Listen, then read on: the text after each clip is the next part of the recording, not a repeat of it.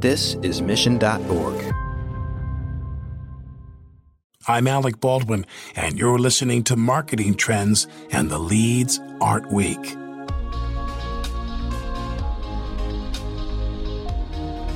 As the new CMO of Pendo, Joe Chernoff says that he inherited something really special.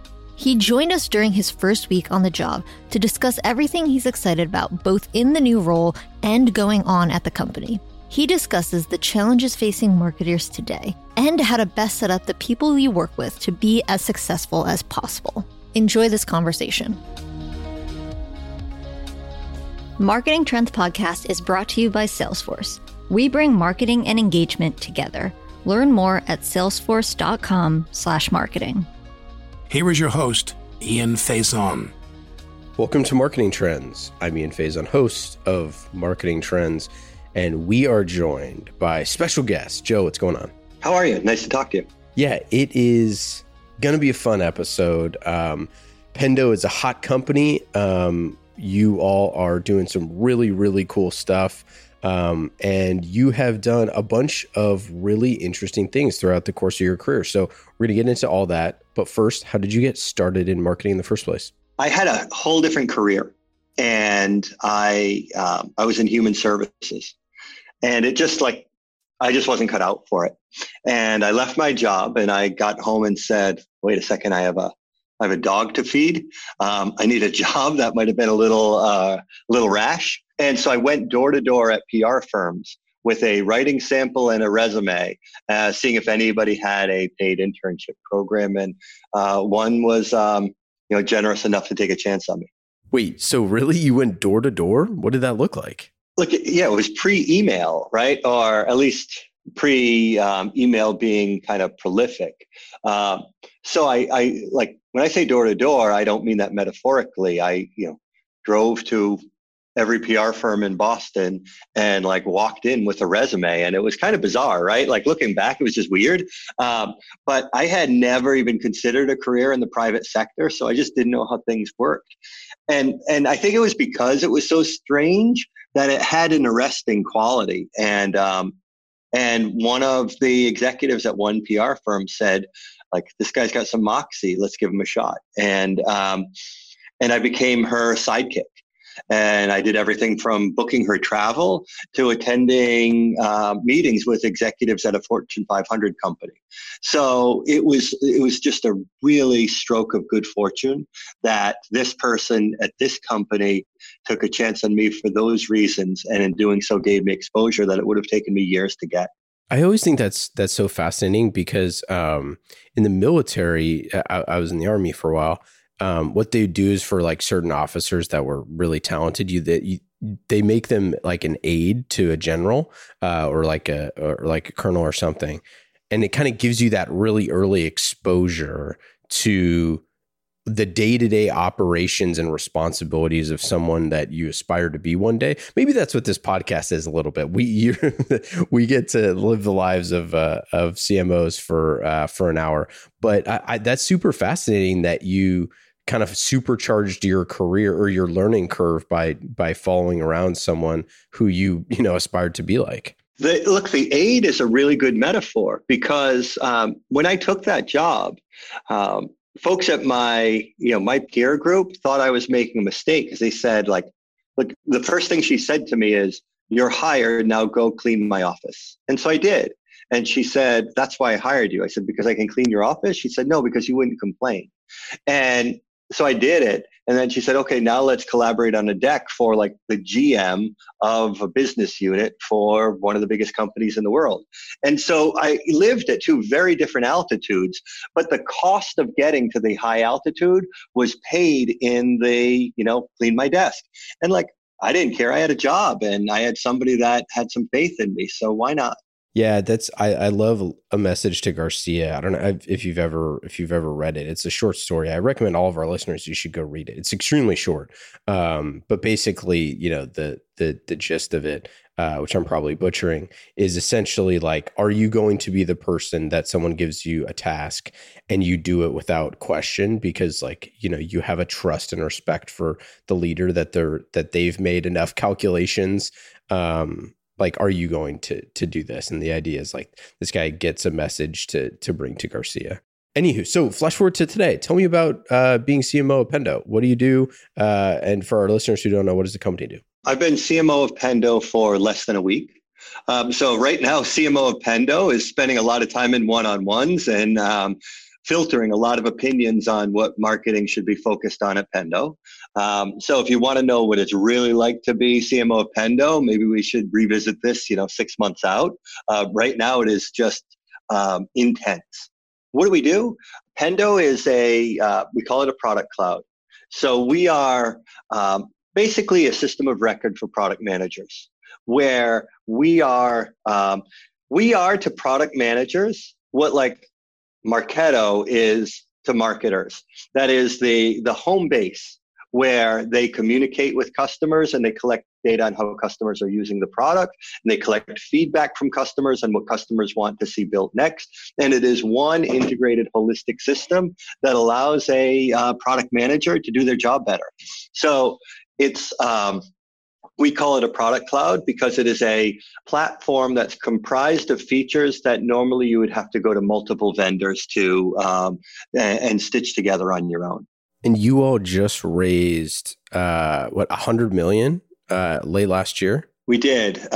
In Q4 of last year, we raised $100 million from some great investors, from real top. Yeah, our friends at Sapphire. We love Sapphire. They're great. Sapphire led the round. So Rajiv at Sapphire is on the board, and they're terrific partners. And look, there's a lot of interest in the company because there's a lot of interest in this space, right? Like it's the primacy of product. You hear a lot about product-led growth, about how freemium is a product/marketing hybrid strategy that can generate much higher quality demand than any conventional marketing method could.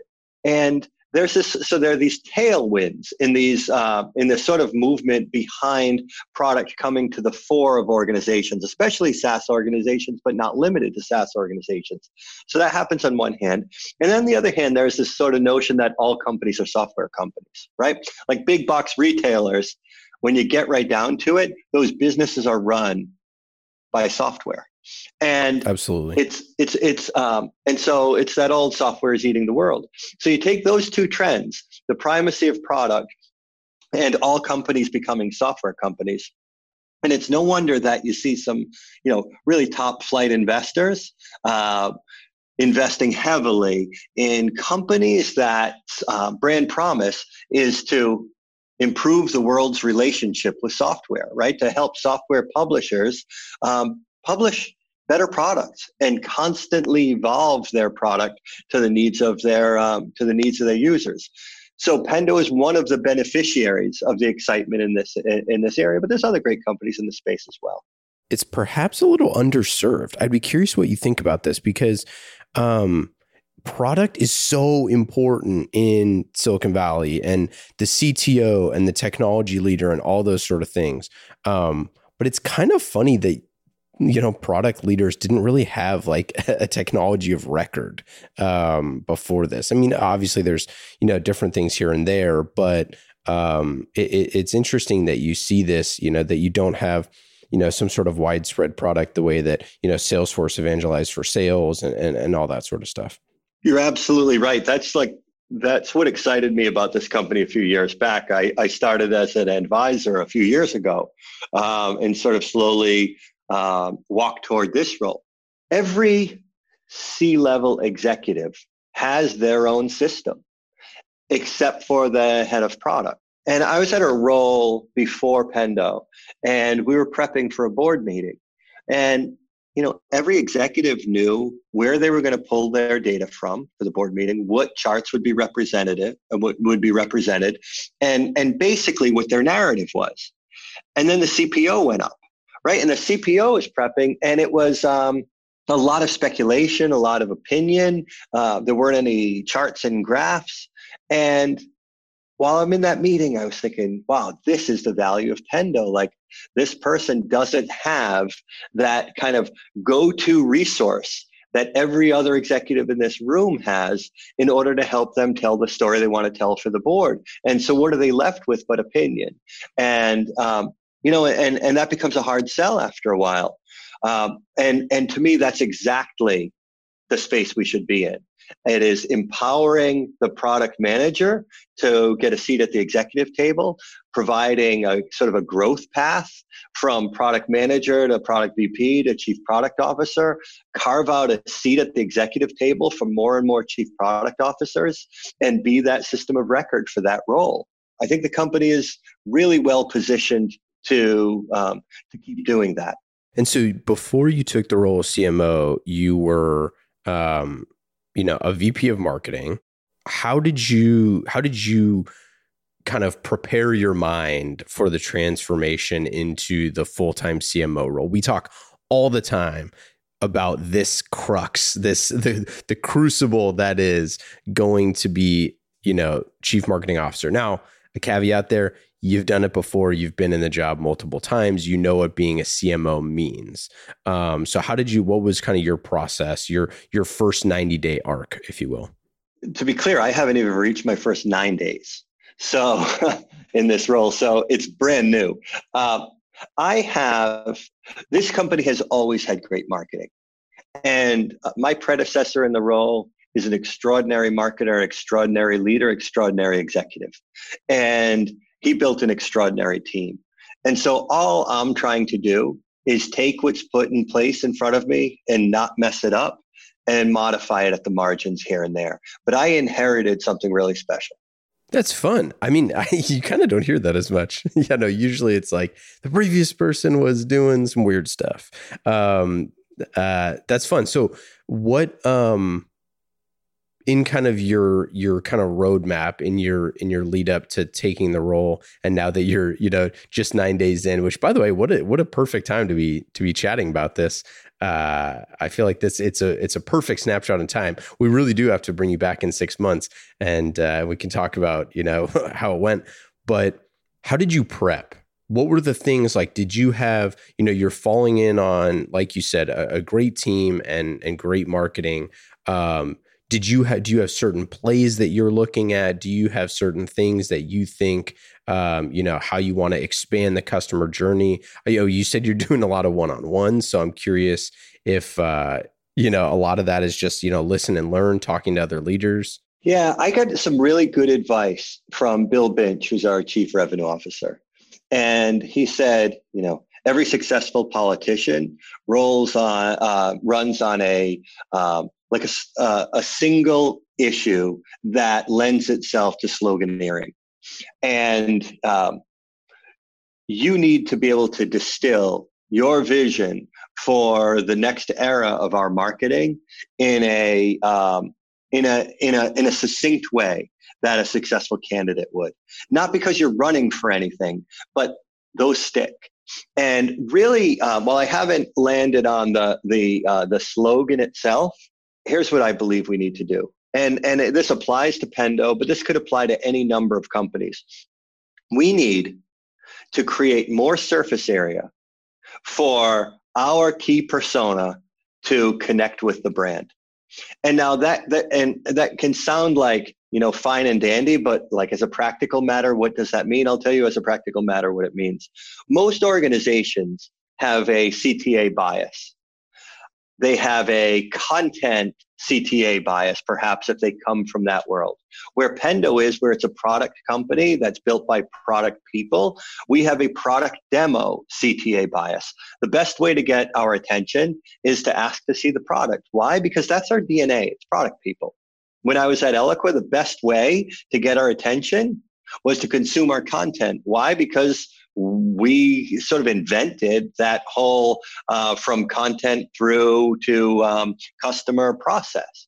So your roots show often in that kind of first conversion event with a customer. And we have to be aware of whatever the limitation of that bias is. Like if we had a content bias, the limitation is there's a tremendous amount of decay in that model. We have a product demo bias. The limitation to that is it's a real high ask to get somebody to, before even really getting to know you, hand raise to sit down with sales for an hour and get a demo of the product, knowing that you've just entered a sales process. That's a great point. Yeah. So what I want to do is create much more of a portfolio effect of the different ways that product managers can get our attention. And why do I emphasize product managers? Because we can never lose sight of our persona, right? Like we need to be the patron saint of that role. And product managers are among the busiest of professional functions. Why? Because, they've got a foot in the business, they've got a foot in technology, they're pulled in the direction of go to market. It's a role that exists in between all of these other functions, in addition to doing its own job, right? And so we have a very distracted and persona that's under intense pressure. And so what I want to be able to do is to say, if you want to try our product and never talk to a person, we've got an option for you. If you want to see the product, but you don't want to talk to sales, we've got an option for you. If you want Pendo's expertise, because there's a lot of great product people in this company, and you don't want to talk about Pendo, the software, but you want to talk about Pendo, this collection of intelligence from some of the best product people in the world, we've got an advisory option for you. But if you do want to sit down with sales, then there's a CTA for that as well. And underlying all of this is constantly producing really useful, helpful content. If we can create that portfolio, that amount of surface area for our persona to raise their hand and connect with us, I think we can, I was going to say reshape our funnel, but I think we can have a variety of different shaped funnels, all of which lead to good outcomes for the business and hopefully for the PM role broadly. It's a beautiful way to say, meet your customers where they are. And this is a huge mistake for most marketers and sales teams, is that they optimize for what they can do well or efficiently instead of how people buy. I mean, that is like what you just described is like how your customers buy and how your marketing fits into how your customers buy. You did not talk at all about how Pendo sells, you know what I mean? And truly all of those functions are sales functions and shaping functions and positioning and all sorts of different things of like the gooiness that is Pendo. But the difference is that it truly is like on their own time. I think that's really interesting. I'd be curious how does sales feel about this? Look, our sales team is run by Bill Binch, and Bill Binch is a machine. Bill Binch wants pipeline, and he wants to close that pipeline. He wants to grow the business. If Bill believes that this is the best way to generate high quality pipeline and put his team in a position to succeed, Bill will support it. And before I started the role, like he and I had a heart to heart. Like he came from Marketo and I came from Eloqua. So we were on opposite sides of the same fence. I don't even know if that makes visual sense, but like we were in the same industry at fierce competitors, but believed in the same ideology. And while we were talking, I was like, you and I are so passionate about like this, from content through nurture to scoring, routed to the SDRs, and then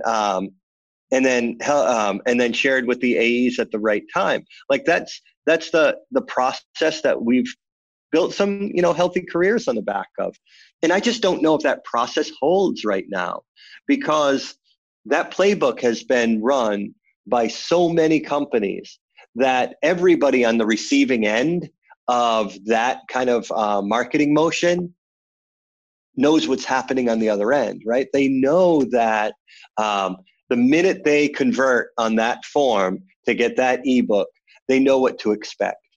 And I think that it's decaying. not at Pendo. I think it's decaying writ large. Like HubSpot was one of the inventors of this. I ran their content team, and they've shifted their whole model. Like now you consume an app, convert once, and you get all their content for free. They don't make you do something every time. Even like the company that literally wrote the book on this inbound approach has moved away from that original iteration, and we're going to too.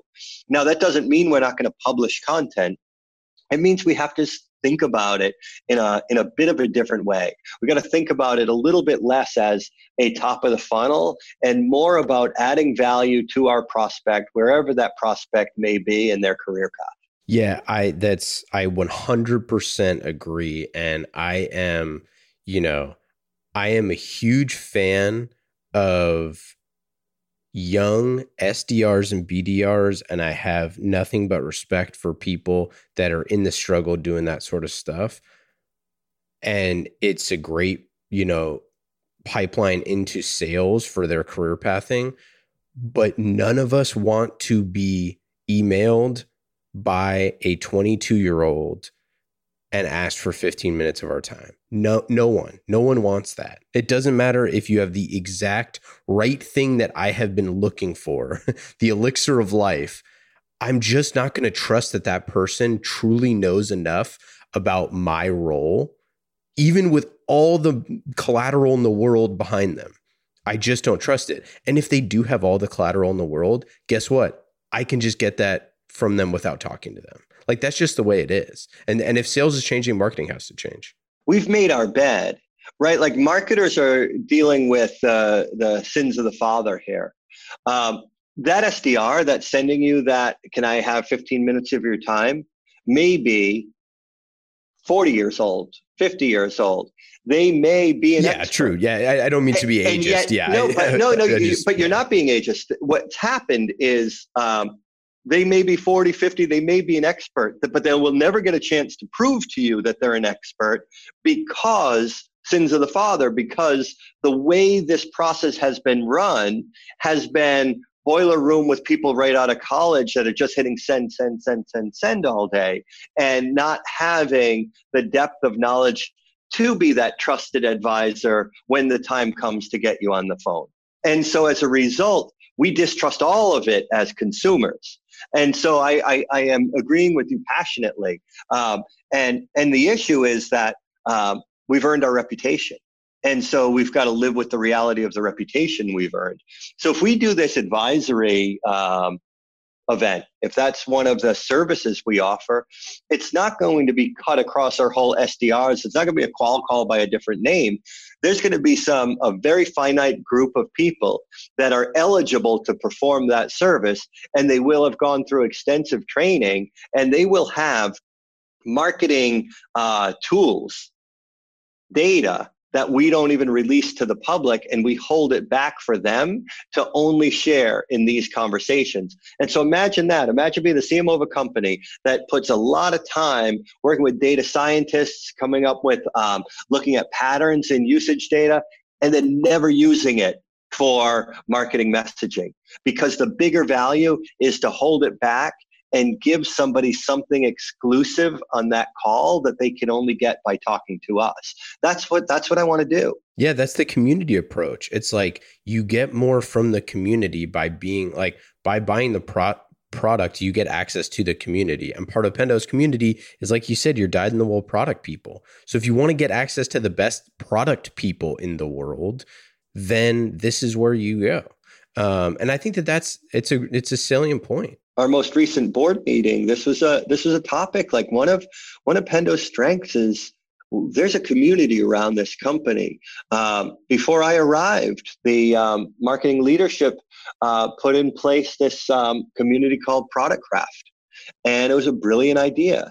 And it is a editorial site that is owned by Pendo, but that anybody can publish to, and it's Pendo, we do not put our thumb on the scale of editorial on that. And it exists like quasi-independently. We don't have lead goals on Product Craft.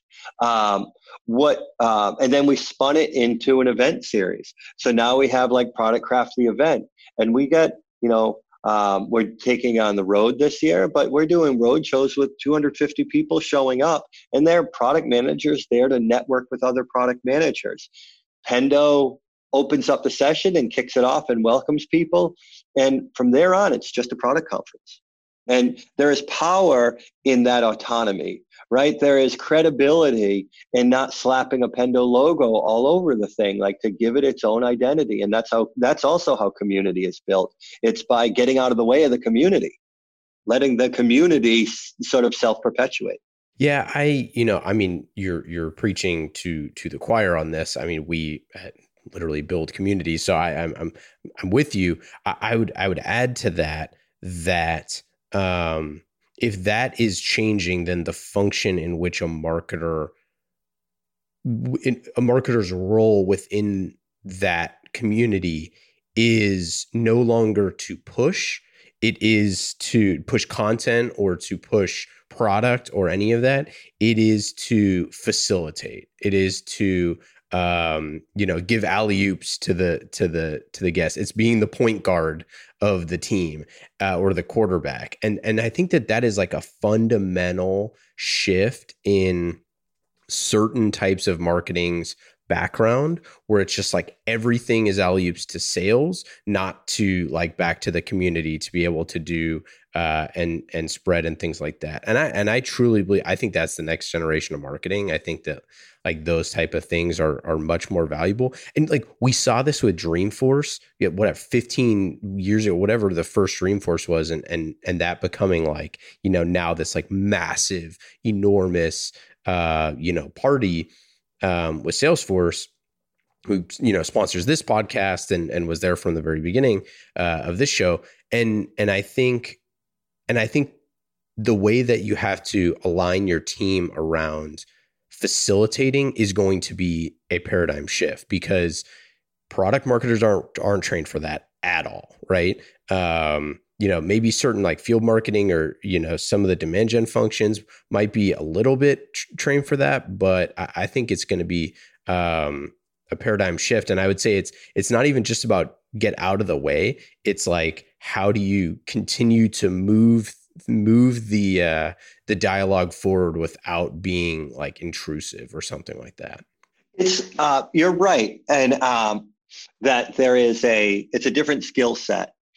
And I don't think it will replace marketing as we know it, but it has to be a respected emphasis component of it. And so I've had this, I had this counterpart here, Ashley Stepien, who's just like one of the best marketers and best people I know. And she ran the revenue marketing side of the business, and Community's under me. And Community was inclusive of this Product Craft editorial site. And so I look at a chart depicting Product Craft traffic, and it looks like a witch's hat. It's like flat, so there's the brim. And then there's this huge spike that's like the pointy part, and then it comes crashing back down and it's flat again. And flat's an overstatement, but you get the idea. And I said, hey, Ashley, what do you think that spike is in the middle? What caused the witch's hat? And so she looks at the date and she's sharp and she says, oh, I see what's happening. And it was our Product Craft event, and we were running paid for Product Craft, and she wanted to sell tickets. And so I said, you like Product Craft when you want to sell tickets, but what about the rest of the year? Where's the love for paid? And look, she has numbers to hit, and I'm prone to say, show me how I'm measured, I'll show you how I behave. And what you saw wasn't bad behavior by Ashley, and it wasn't unfair policing by me. Show me how I'm measured, I'll show you how I behave. And so she's measured on getting butts in the seats at the conference. So she invests in the community when it's time to get butts in the seats at the conference. And this is why Pendo is such a healthy company. That didn't lead to some type of Cold War. What it led to is marketing leadership sitting down and saying, well, if it was good enough to invest in Product Craft for that period, shouldn't we be thinking about perpetually investing more in Product Craft? And so what we did is we took our overall marketing budget, and we carved out a piece for brand promotion that has no lead gen KPIs to. And so like Ashley had no incentive to pump a bunch of money in promoting Product Craft because she was measured in a different way. And so if she were to spend $1 on that, that's $1 she could have spent on a program that she is measured on. And so I believe there are no bad people, it's just bad KPIs. And so we just readjusted our KPIs so that incentives were in the right place. And there was like never a single tick increase in anyone's heart rate. It was just like a very healthy, logical conversation about how our incentives were misaligned, and budget, a shift in budget and an expansion of our KPIs would solve the problem. And here we are with a bit of a different component to our marketing motion now. I love that story, and it is the ultimate, like, if you build it, they absolutely will not come unless you market it kind of a thing, right? It's like, this is totally true. They certainly won't come in droves. Yeah, exactly. And I want to kind of dig into that a little bit, because I think that it also illuminates something else that I find really fascinating is like, kind of in the Clayton Christensen jobs to be done sort of idea is like, we fundamentally misunderstand as marketers, what conferences do. And that's part of the issue is like, what if the feeling of being at a user conference for that couple days is this like, nebulous, weird energy and excitement, right? And we always say, well, how do we continue that for the rest of the year?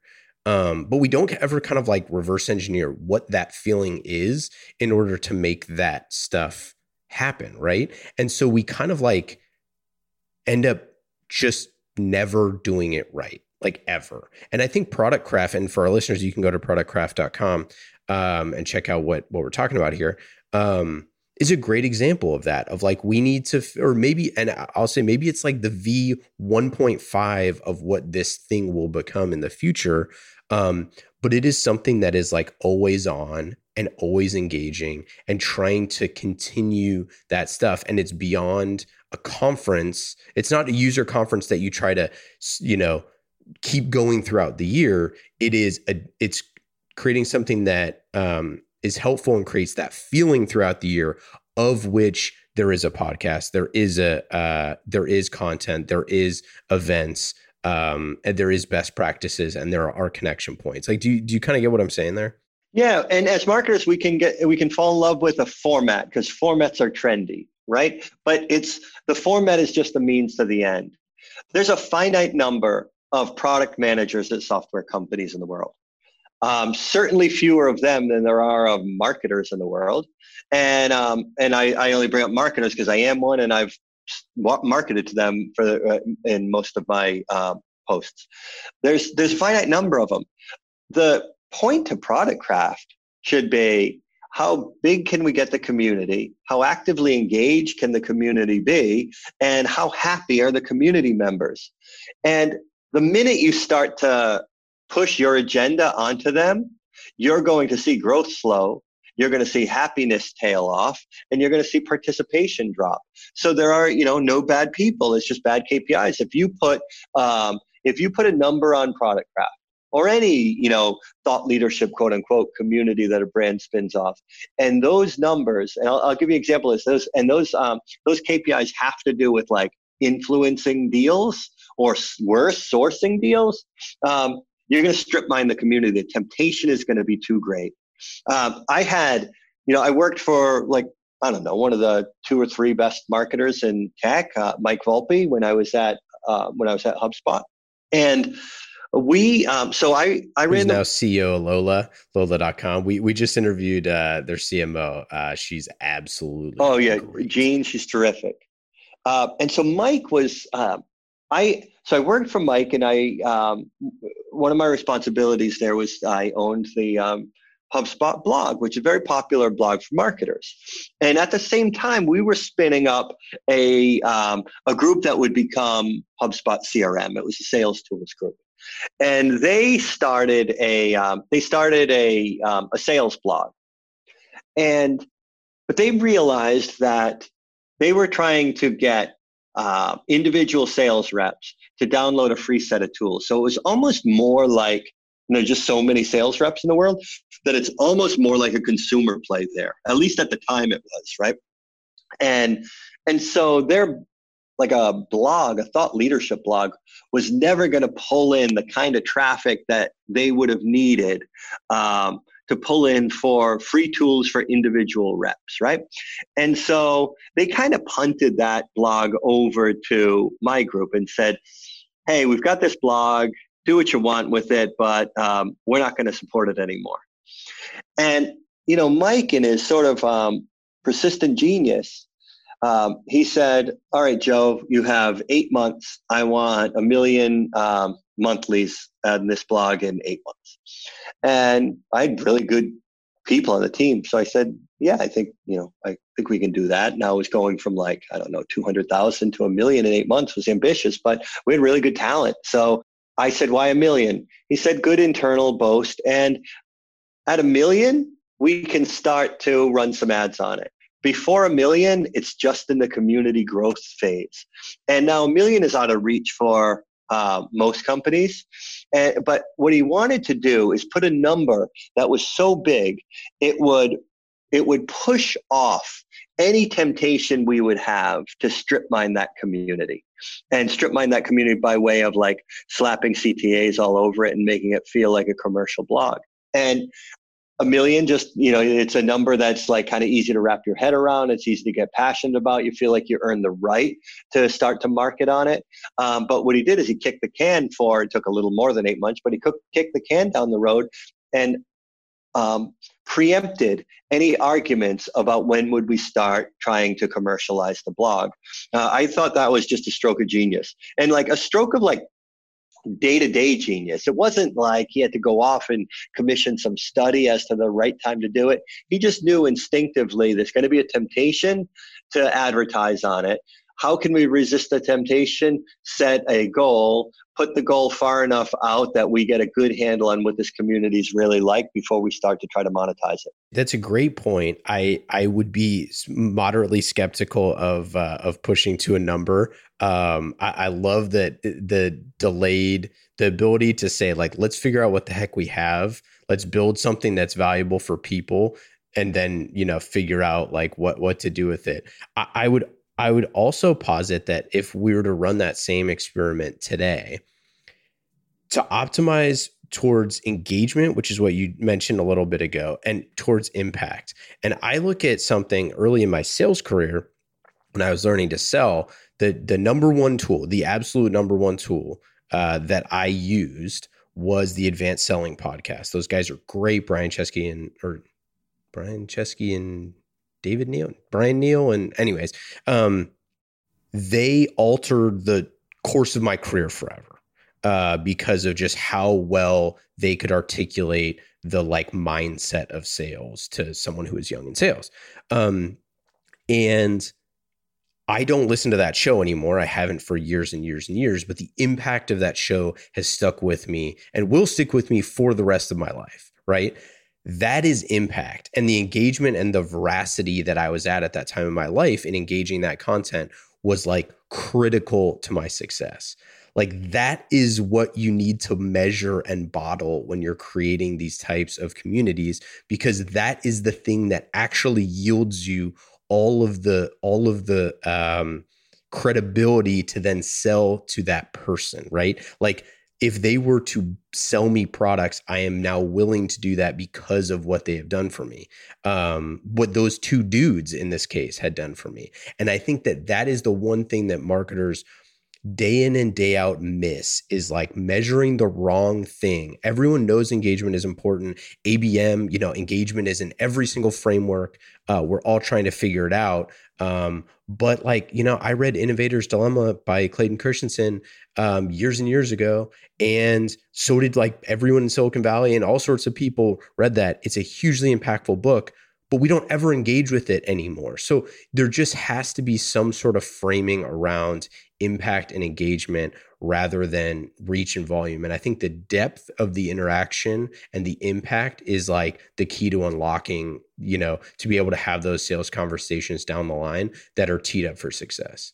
So take everything you just said, right? Pretend that this interview is just that one commentary by you. And I'm some CEO that's listening to it. 9 of them out of 10 will go over to their head of marketing and say, I just heard this guy in this podcast that was really persuasive. And what we need is a podcast, because he listened to this podcast and it changed his career. And he's still talking about it years later. Where is our podcast? And they will have entirely missed the point because we latch onto trendy media, and podcast is trendy medium. And so the plight of the CMO, and if you want to know the difference between a VP of marketing and a CMO, here it is. The plight is to say, podcast is just the means. What you're really asking for is, how can we change the lives of our buyers? And give me a month or a week or however much time you need, and I will propose to you how we can change the lives of our buyers. A podcast may or may not be part of that. And that's the difference, right? And it's to take what the CEO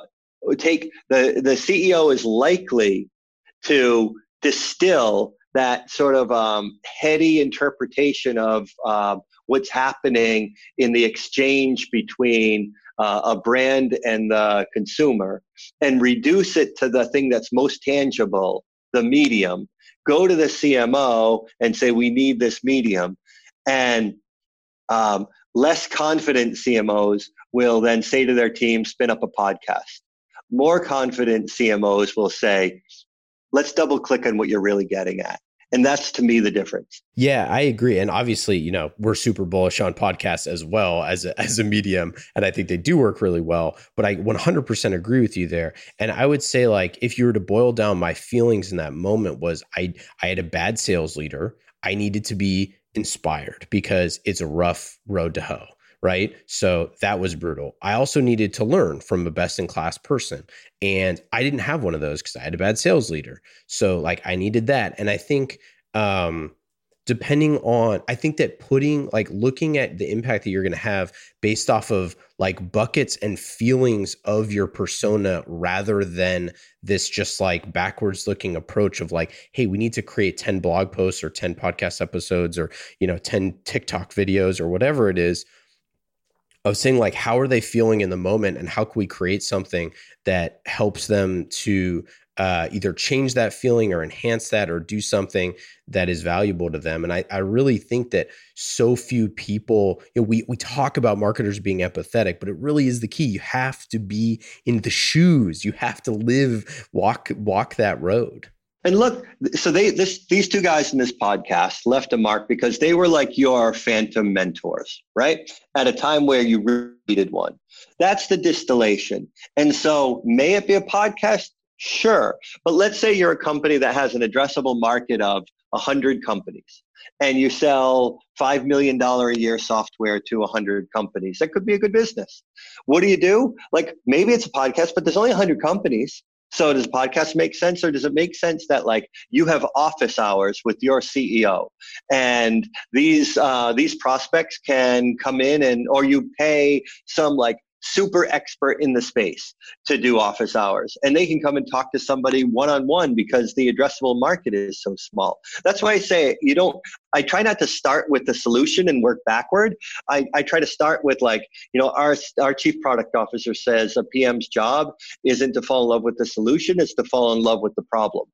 And so I think that's transferable to this sort of everyday conversation that happens between business leadership and marketing leadership.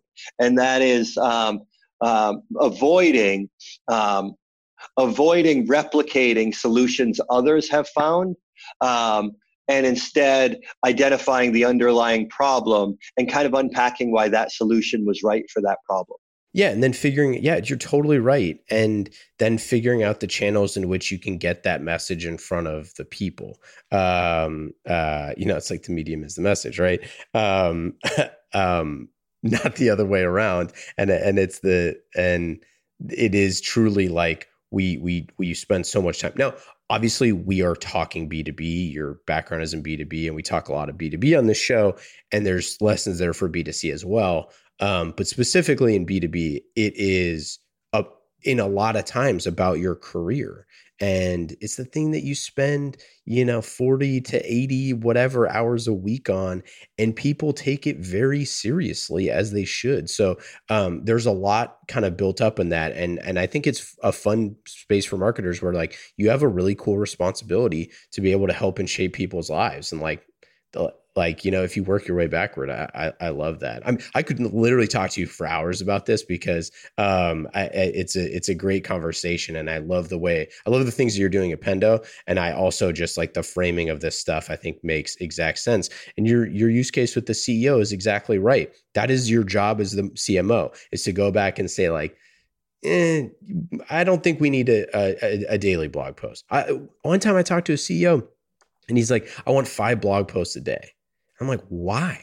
What metric is that? What are you trying to prove? Like, unless there's some outside metric that you want, that you need some sort of like thing that I don't know about, but like, tell me why, You mentioned the Marshall McLuhan title, The Medium's the Message. I'll tell you a real quick funny story. When I was at Eloqua, I produced an infographic on using that, intending to use that phrase, but I'm dyslexic. And so it went through all the rounds of reviews, and this was like my baby. We released it at South by Southwest. A ton of time and research had gone into this, and I presented on it. And I presented on it with a panel of, reporter from Mashable at the time was like big hot blog, and some like big tech influencers. It was like the height of our ability to marshal this sort of profile support. And the graphic is up on the screen, and a guy in the crowd says, I get all of this that you're saying, and it's persuasive, but isn't it the medium is the message? That graphic says the message is the medium. And in my dyslexia, I switched medium and message, and I was so embarrassed. And I said, that's a really good point. You should be an editor. You should be an editor. And he said, I am. And so I thought that was very funny. That's great. Oh, that's great. I mean, I probably have at least one of those in episode on this show where I get something backwards in my mind, especially after a couple episodes in a day. That is too funny. Okay, so we got to get you out of here. You're a busy guy, lots of fun stuff going on at Pendo. But I do want to get into our lightning round. These questions are fast and easy, just like marketing with Salesforce. Marketing Trends is brought to you by Salesforce. Salesforce brings marketing and engagement together. You can learn more at salesforce.com/marketing. Put your customer at the center of every interaction. Automate engagement with each customer. Salesforce.com/marketing. Lightning round, Joe. Are you ready? I am ready. Number 1. What is your favorite animal? A dog. It's not the most exciting answer, but mankind's one contribution to the world's betterment is dogs. And I wanted to bring this up because you are very into wildlife conservation efforts, and you have a cool story about this. Can you share it? A few years ago, I read this article on shark finning. And in the article, it said like we kill 100 million sharks a year for their fins and discard the living body that just drowns. And I was like, wow, that's a big number. And then I was in bed that night and I thought, man, 100 million. How many is that a day? How many is that an hour? And so I write to a graphic designer friend. And I said, let's do a graphic on just like how much 100 million is. So I want you to do like this endless scroll visual of 100 million sharks being slaughtered. And I want it to add up. I want you to be able to count 100 million icons. And he said, look, no CMS in the world can support that. So we had to reduce it all the way down to how many are killed an hour. And even that feels like an endless scroll. It's like thousands and thousands and thousands. And it became such a sensation that it was on like Kevin Smith's podcast, Omni Magazine, Shark Week. I had back and forth with the guys from Sharknado. Like, it was just crazy. And then there was, I read about elephant slaughter for ivory tusks and how like elephants don't shed their tusks the way like deer would shed antlers. They give them up unwillingly. And I found this guy that's he trains rangers in national parks throughout Africa to track elephant poachers, wildlife poachers in general, bushmeat poachers, rhino poachers. And I found him on Quora because he was giving these beautiful, compelling, entertaining answers to all sorts of wildlife questions, this guy, Rory Young. And I went back to that same designer and we did a visual on how tusks are really sourced. And air quotes are on sourced. And the acting president of South Africa shared it.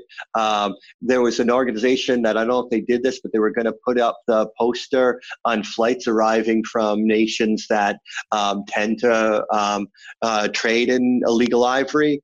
And it made a difference. It raised a lot of money for the organization. So I joined their board as a result of it. That is really cool. And I love when technology can have an impact like that, and specifically when marketing can, marketing plus technology. Like, what a time to be alive that we can have an impact like that with such, truly just, I always joke with our team that, sitting there in basketball shorts and a t-shirt on your couch, you can have an impact that reaches like millions of people. Like, what a cool thing, what a place in society that you can do that. And, that's really awesome. That's really, really cool. Thanks. Not exactly the most lightning-y, so maybe I should have positioned that before the lightning round. Okay, so what about the smartest or the most fun app on your phone? Oh, that's an interesting question. I have a 1 in, 1 out policy on my phone. So I stay like status quo with apps. This is so bougie, but I like Nike sneakers app, where like there's like limited release sneakers that you get a first run at it there, and you can sort of grab it before they're in stores. My wife thinks it's ridiculous. She's like, you just wish you were a venture capitalist and you're not. And I think maybe there's something to it. But I spend an unusual amount of time in that app seeing what's coming out. What about favorite book or podcast that you've read or listened to recently? Oh my God. This is the easiest question I've ever been asked. The Beastie Boys book. I spent, it's literally like, it's like Catcher in the Rye, followed by the Beastie Boys book as like the 2 great American works of literature. I loved every second of that book. I loved every second of it. Best advice for a first-time CMO? You live and die by 2 things: your team's support and your team's support and your CRO's confidence. That's what it all comes down to. If your team revolts on you, you have no chance. And if the CRO loses faith in you, you have no chance. If you solve for those 2, the CEO falls in line. What you really need to solve for is your partner on the other side of the pipeline and the people that do the hard work that make it possible for you to be successful. It comes down to those 2 things. What question do you never get asked that you wish you were asked more often? Favorite band? What is your favorite band? The Replacements. I thought you would say Beastie Boys. I do like the Beastie Boys, but the Replacements, that's if all music went away and only the Replacements were left, I'd be okay in life. Our outgoing VP of revenue marketing, Ashley, I talked about her earlier. One day I get this shirt in the mail, not long ago, like a month ago, and it was like, Tommy, Paul, it's like all the names of the Matts, and there was no note on it. I was like, wow, who sent me this shirt? And then it was stressing me out, and I'm writing all sorts of people asking if they sent me the present, and it was Ashley. And it's funny, I was in a call with this guy who was really doing me a favor. Somebody at Segment was giving me some free advice. And in the call, I told him that I'm like, sorry, I'm distracted. I'm puzzled by this mystery of this shirt. And he said, wow, that'd be a really cool like mystery ABM campaign if somebody could find out your favorite band and then send you a shirt. And so he was helpful to me in the call, and he didn't have to be. So I sent him one of the shirts for Joy Division. He had said was one of his favorite bands, but I didn't put my name on it. And then I got a note about a week later saying, wait a second, so did something really weird happen, or was this from you? So maybe it becomes a viral thing. If you ever get a shirt of your favorite band, it was all started by Ashley. You know, a little bit of work, right, goes a long way. It's always the thing that I feel like you can find out so many things of people online, for better or for worse, and just a little bit of work from a marketing perspective goes a long way. It's true. That's it. That's all we got, Joe. This has been truly delightful. Any final thoughts? Any things to plug? No, I'm going to quit while I'm ahead. You ended with delightful, so let's leave it at that. I had a good time. All right, take care. All right, thanks. Marketing Trends Podcast is brought to you by Salesforce. Discover marketing built on the world's #1 CRM, Salesforce. Put your customer at the center of every interaction. Automate engagement with each customer and build your marketing strategy around the entire customer journey. Salesforce. We bring marketing and engagement together. Learn more at salesforce.com/marketing.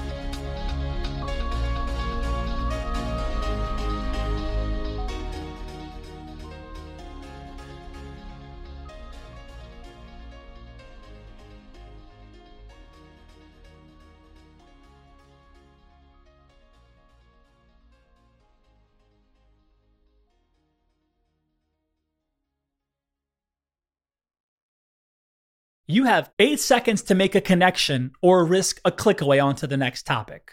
The difference lies in your ability to deliver relevant experiences to your audience across devices and across channels. But delivering on a really great experience is impossible without the right people and the right technology. You've got the right people, but your technology choices will make or break someone's experience with your brand. At the center of gravity of your digital experience, Brightspot Content Management System can deliver relevant content, personalized experiences, and cross-channel synergies to create unforgettable brand experiences, so you can be a bright spot in someone's day. Head over to brightspot.com/marketing trends to find out right now. From global crisis to hunger relief efforts, the messages you deliver save lives, inform important decision-making, and help keep communities safe and sound. The speed and scale of your content needs to be delivered faster and on a much larger scale. Brightspot Content Management System has supported some of the world's largest brands to communicate on a global scale. From Johnson & Johnson sharing critical information with their customers to helping Whole Foods tell their brand story to a global audience. Brightspot is designed to handle rapid iteration and personalized messages to those you care about most. Learn more at brightspot.com/marketing trends.